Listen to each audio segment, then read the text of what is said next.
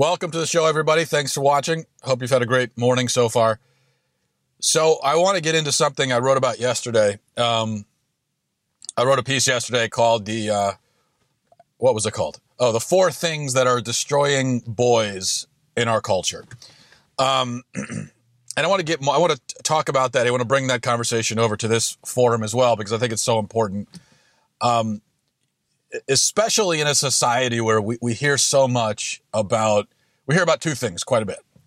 We hear, number one, that boys are privileged, that men are privileged. There's this mystical male privilege that we're always told about, and that, we rarely see it manifest into anything, into anything tangible, but we're told that it's there, that men are so privileged to be in this culture. And then number 2, we're told about the persecution and the oppression of women. And in the midst of all this, while we're having this discussion about male privilege, and while we've got feminists complaining about, oh, they're so persecuted, they're persecuted because, female actresses in Hollywood don't make as much. A female actress in a movie made only $5 million, while a male actor on the same movie made $15 million. Oh my gosh.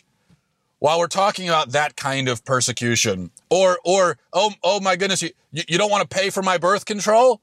Are you kidding me? I'm oppressed. Pay for my birth control. So while we're having that conversation, boys, concentrating specifically here on boys, on young men, they are dying. I mean, literally dying in many cases. But also inside. Men are dying inside. There's this emptiness, this confusion, this kind of hollowness that we are fostering in boys. And so I want to discuss that and talk about the things that lead to that. The great challenges that boys face in our culture, or another way of putting it, the disadvantages. There are some unique disadvantages that men, particularly young boys, suffer in our culture that women either do not suffer at all or they don't suffer at all to the same degree. So the first thing, and I talked about this in the video I did yesterday as well, but I want to focus on it because I think this is one aspect of the plight of men that isn't focused on nearly enough. But our culture just relentlessly preys upon a boy's weaknesses. I just imagine the world that a 13-year-old boy inhabits, okay? Just if you can, just put yourself into the world, into the mindset, put yourself into the shoes of a 13-year-old boy, of the average 13-year-old boy in America. So if you're this boy, that means that, you've long since been exposed to hardcore pornography. You probably watch it regularly. The average age of first exposure to pornography is, I think, 10 or 11, according to most studies. And I think that's a pretty conservative estimate. I think for many kids, it's much, much younger than that. But let's say 10 or 11. So he's long since been exposed to hardcore pornography. He watches it regularly, probably. He doesn't really understand what it is or why he's even finds it appealing, but he watches it. And then puberty hits at right around 13. And his hormones are going crazy. They're going haywire inside his head. His brain is hardwiring itself to focus obsessively on sex. Now, that isn't his fault. He didn't choose this. This is just how he is. This is the biological imperative. There was a study done a little while ago that said that men, I forget how it was phrased exactly, but basically men focus more on sex than they do on food. So if a man had to choose between food or sex, he would take sex. Now, I think some of that stuff is kind of sensational. I think, if a guy's starving to death in the desert and he has to choose between the 2 things, he's probably going to take the food, I would think. But even if that's a little sensational, we know the reality is that, especially for boys when they're going through puberty, there is this intense preoccupation with sex that just kind of hits them all of a sudden, like a ton of bricks, and they don't even know where it's coming from. They don't understand it. And he feels just this biological impulse to go out and to find a sexual partner, even though he doesn't understand this urge. His conception of human sexuality has been perverted and degraded and confused by the porn habit he developed in 6th grade. But still, he is now, at the age of 13, a boy becomes fertile. A boy can conceive a child at the age of 13. Even though girls his age, for the most part, are not fertile. So this is biology. This is his body doing this, saying, oh, well, now you can have babies. Now you're going to be focused on sex. And the boy, even though, of course, he's too young for all this, he's too young for sex, but he can't escape it. He can't escape sex. It's all over his computer. It's all over his phone. It's all over social media. It's all over the TV. It's all over the music he listens to. It's all over the advertisements. It's the billboards and just everywhere he turns. Even the magazine rack and the supermarket. I mean, everywhere he turns, and his hormones are already going crazy. He's already preoccupied, and everywhere he turns, there's this temptation. There's this preying upon what's already preoccupying his head. And then he goes to school. And he sees that his female classmates are dressed like strippers. And in fact, most of the places that he goes in life, that's how the women are dressed. And because they say, well, this is my body, it's my, you just don't look. It's not my problem. It's not my problem if I'm, leading these boys into sin. It's not my problem at all. It's your problem. I don't care about them. Because that's the attitude that we fostered in girls. It seems that everyone is doing everything they can to make a degenerate and a creep out of him, even as they demand that he not become a degenerate or a creep.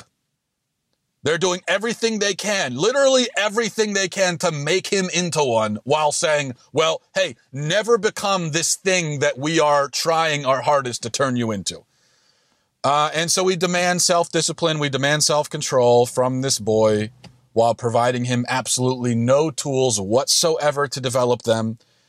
And rather than tools, we just give him temptation upon temptation upon temptation, nonstop temptation everywhere he goes, all day, every day, right at the moment when his brain is least able to cope with it or overcome it. And so that's all bad enough. Even if the boy possesses this kind of superhuman moral fortitude, the kind of moral fortitude that he's going to need to pursue chastity and purity in the midst of this degenerate, sex-crazed culture, even if he has that, well, what's he going to meet? When he goes out and he tries to pursue chastity and purity, what's he going to meet from our society? Mockery, discouragement. The very people who demand that he respect women and control himself, those same people will then heap scorn on him if he tries to do exactly what they demand he do. We blame boys for not being virtuous enough, and then if they try to be virtuous, we laugh at them. That's the situation a boy is in. Again, in that case, the boy is going to need to call upon this kind of superhuman courage one more time, so he can, just like he rejected the temptations, now he has to reject all the jeers and everything so that he can walk this path to virtue, and he's going to have to walk it on his own with no help from anyone, including his parents, much of the time. Because that brings us to the second disadvantage. In our culture, there is a lack of male leadership and male role models, and it is truly catastrophic. We know some of the statistics. We know that 20% of the kids in this country grow up without dads in the home. That's 17 million kids. In the black community, the percentage is 70 or 80%. Okay, 70 to 80% of the kids in the black community grow up in fatherless homes, which is, again, a catastrophic, apocalyptic number. that a community cannot survive like that when you've only got 20 to 30% of your kids who have dads at home. Now, on the other hand, almost every kid has a mother in the home, with rare exception. So a girl will have a female role model in her mother. And not only that, but when she goes to school, most of the teachers, I think 76% of teachers in the public school system are women. So she goes to school and she's got female role models at school. And she's even more likely to have a grandmother in her life than a grandfather, because men die 5 or 6 years before women do. So she's got no shortage of female role models. She's got female role models just basically falling out of the sky. I mean, they're everywhere. Everywhere she turns, there's a female role model, which is great. And we should celebrate that. We should be happy for that. That's a fantastic thing. It's also a profound advantage that girls have over boys, even though boys have privilege. They're so privileged, but they're not even privileged enough to have a dad around to say, hey, this is what a man is supposed to do. And even the boys who have dads in the home, that doesn't mean that they have male role models. You'll find very often that despite the father's physical presence, the mother is still the spiritual leader in the home. Among Christians, I don't know what the exact number is, but statistically, it's the mother who takes the children to church while the dad stays home in his pajamas, too lazy to even get up and go to church. She's the one who takes over the religious duties of the family. In most families now, the mother is the spiritual leader. So the father, what is the father? He's a warm body, taking up space. He's a paycheck maybe. Hopefully he goes out and brings home a paycheck at least. But many of these dads, they're not leading their family, and they are not providing an example to their sons. They're just leaving their sons, hanging them out to dry and saying, hey, you figure it out. So if a boy wants to be a man, if he wants to know how to be a man, and that, by the way, is something that we need to teach kids. A boy needs to be taught how to be a man. A girl needs to be taught how to be a girl, how to be a woman. But many boys, they don't have anyone around to teach them that. So either they can turn to their mother and they can hope that their mother can somehow teach them how to be a man. And she can do her best, and she can even do a heroic job in trying to teach that lesson. But she's never going to be able to do it the way that a man can. Because when it comes to how to be a man, a woman can tell you, based on her observations, what she thinks a man does. But she cannot show you. She's a woman. All she can show you is what a woman does. It takes a man to show another man what a man does. So if he doesn't want to turn to his mother, then what's he going to do? What do many boys in this culture do? What's the next place? You can't look in the home. You don't look to the schools. You're not going to church. You can't look to the church. So where do you look then for your male role model? You turn on the TV. And many of these boys, now they're turning to musicians. They're turning to actors, celebrities, superheroes for their idea of masculinity. And they develop this cartoonish kind of hollow idea of manhood, and they become cartoonish, hollow men. That's what I notice when I look around. I see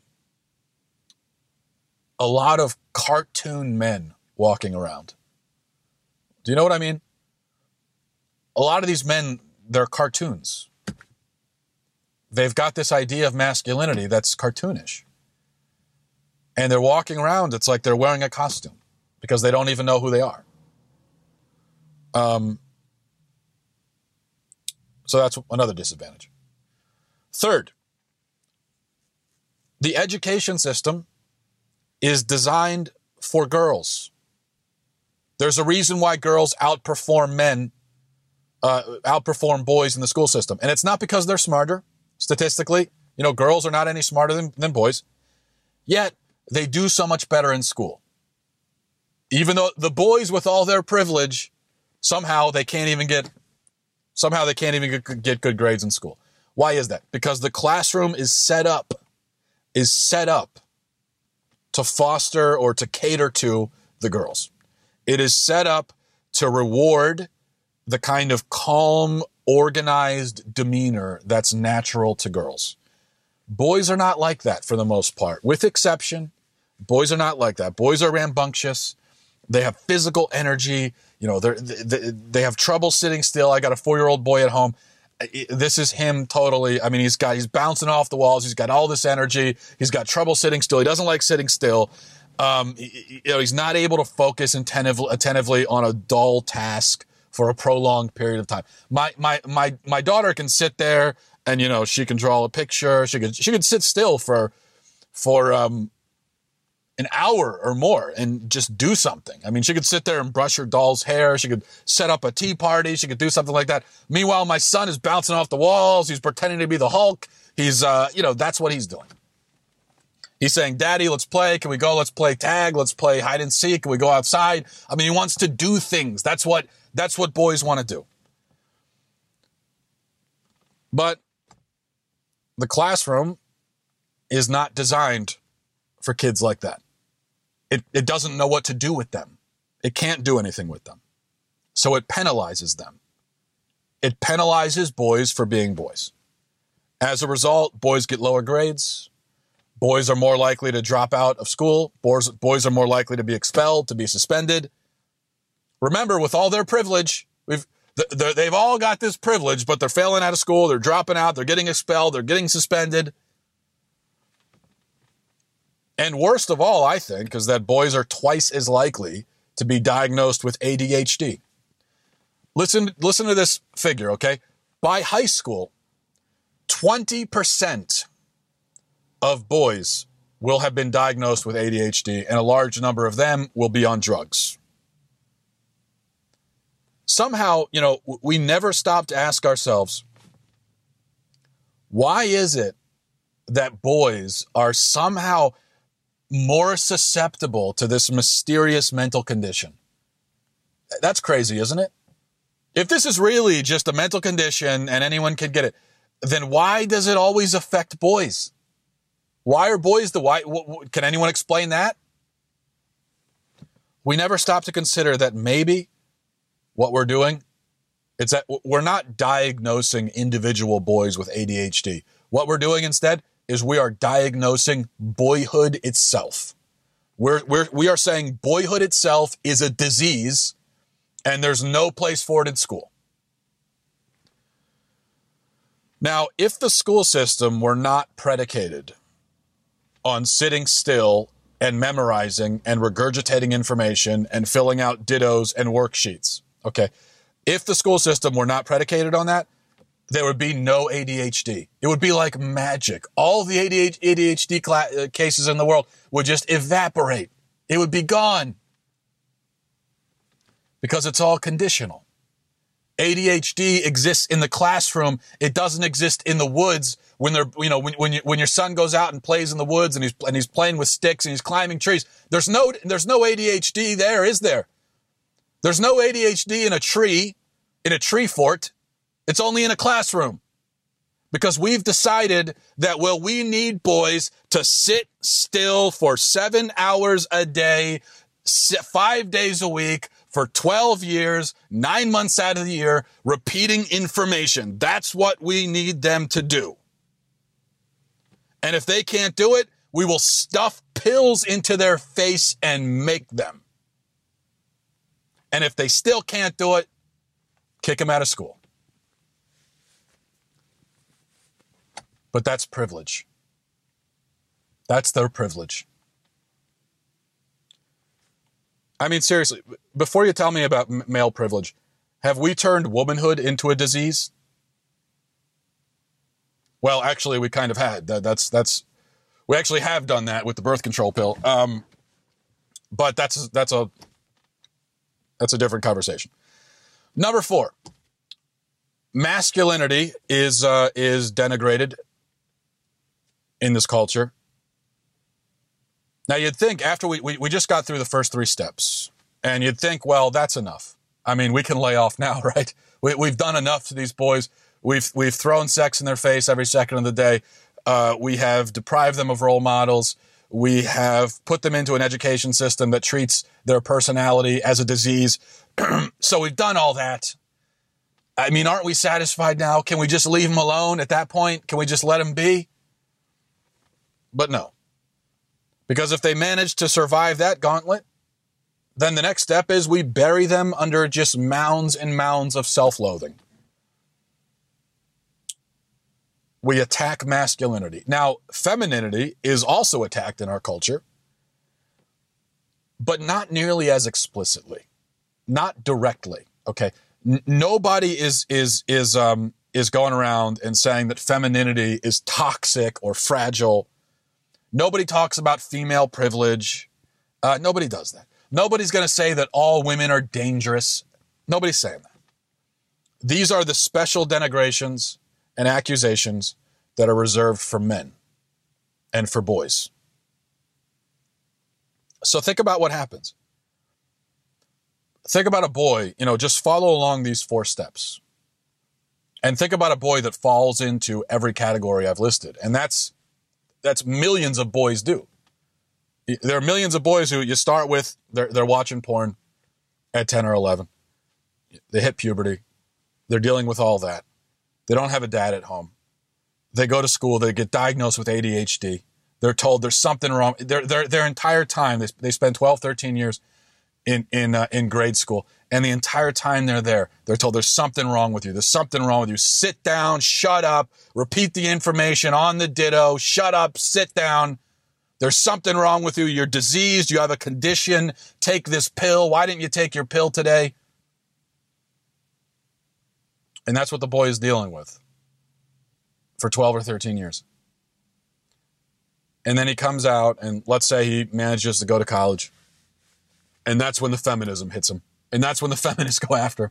I mean, he can barely walk. He's emerging from this gauntlet, like just bruised and battered and on drugs and everything. And he gets to college, and then that's what, you're a man, you've got privilege, men are dangerous. And then at that point, it's just, his defenses are down, he's susceptible to it, there's nothing he can do. So after we have broken men down, broken boys down, I should say, the final step, now that we have them like putty in our hands, now the final step is to remove their masculinity from them. A masculinity that they've never really come into in the first place, that they never understood, that they never grew into because they never had, because of the last 3 things I mentioned. And so it's not very hard for our culture then to come in, and the feminists and the colleges, they can come in and they can just take this masculinity that's already bruised and battered, and they just remove it from the man and feminize him. Why do you think it is? There's another medical mystery here. So we've got the medical mystery of why is it mostly boys that have ADHD? Another medical mystery is why is it mostly men that are transgender? Have you noticed that? Most of these stories that you hear about transgender 8-year-olds whose parents are so accepting of it, which is, by the way, their parents are abusive and should be in prison, but their parents are so accepting of it. In almost every case, it's a boy turning into a girl. And then as you get older, the transgender community is comprised primarily of men. Why is that? Could it have something to do with the fact that there is a crisis of identity in American manhood? There is a crisis of identity because we've got these boys who grow up and they never learn what it means to be a man.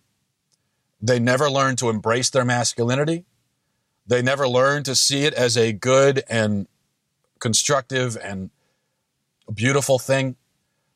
They never learn that there's a place for men in society. That they never learn that society needs men to be men and to do certain things and to, men are the ones who are fighting the wars and building the bridges and building the buildings and protecting and providing. It's men doing that mostly. I mean, men literally built this civilization. But they don't learn that because that would be upsetting, to the feminists. And that might hurt a girl's feelings, so we can't talk about that.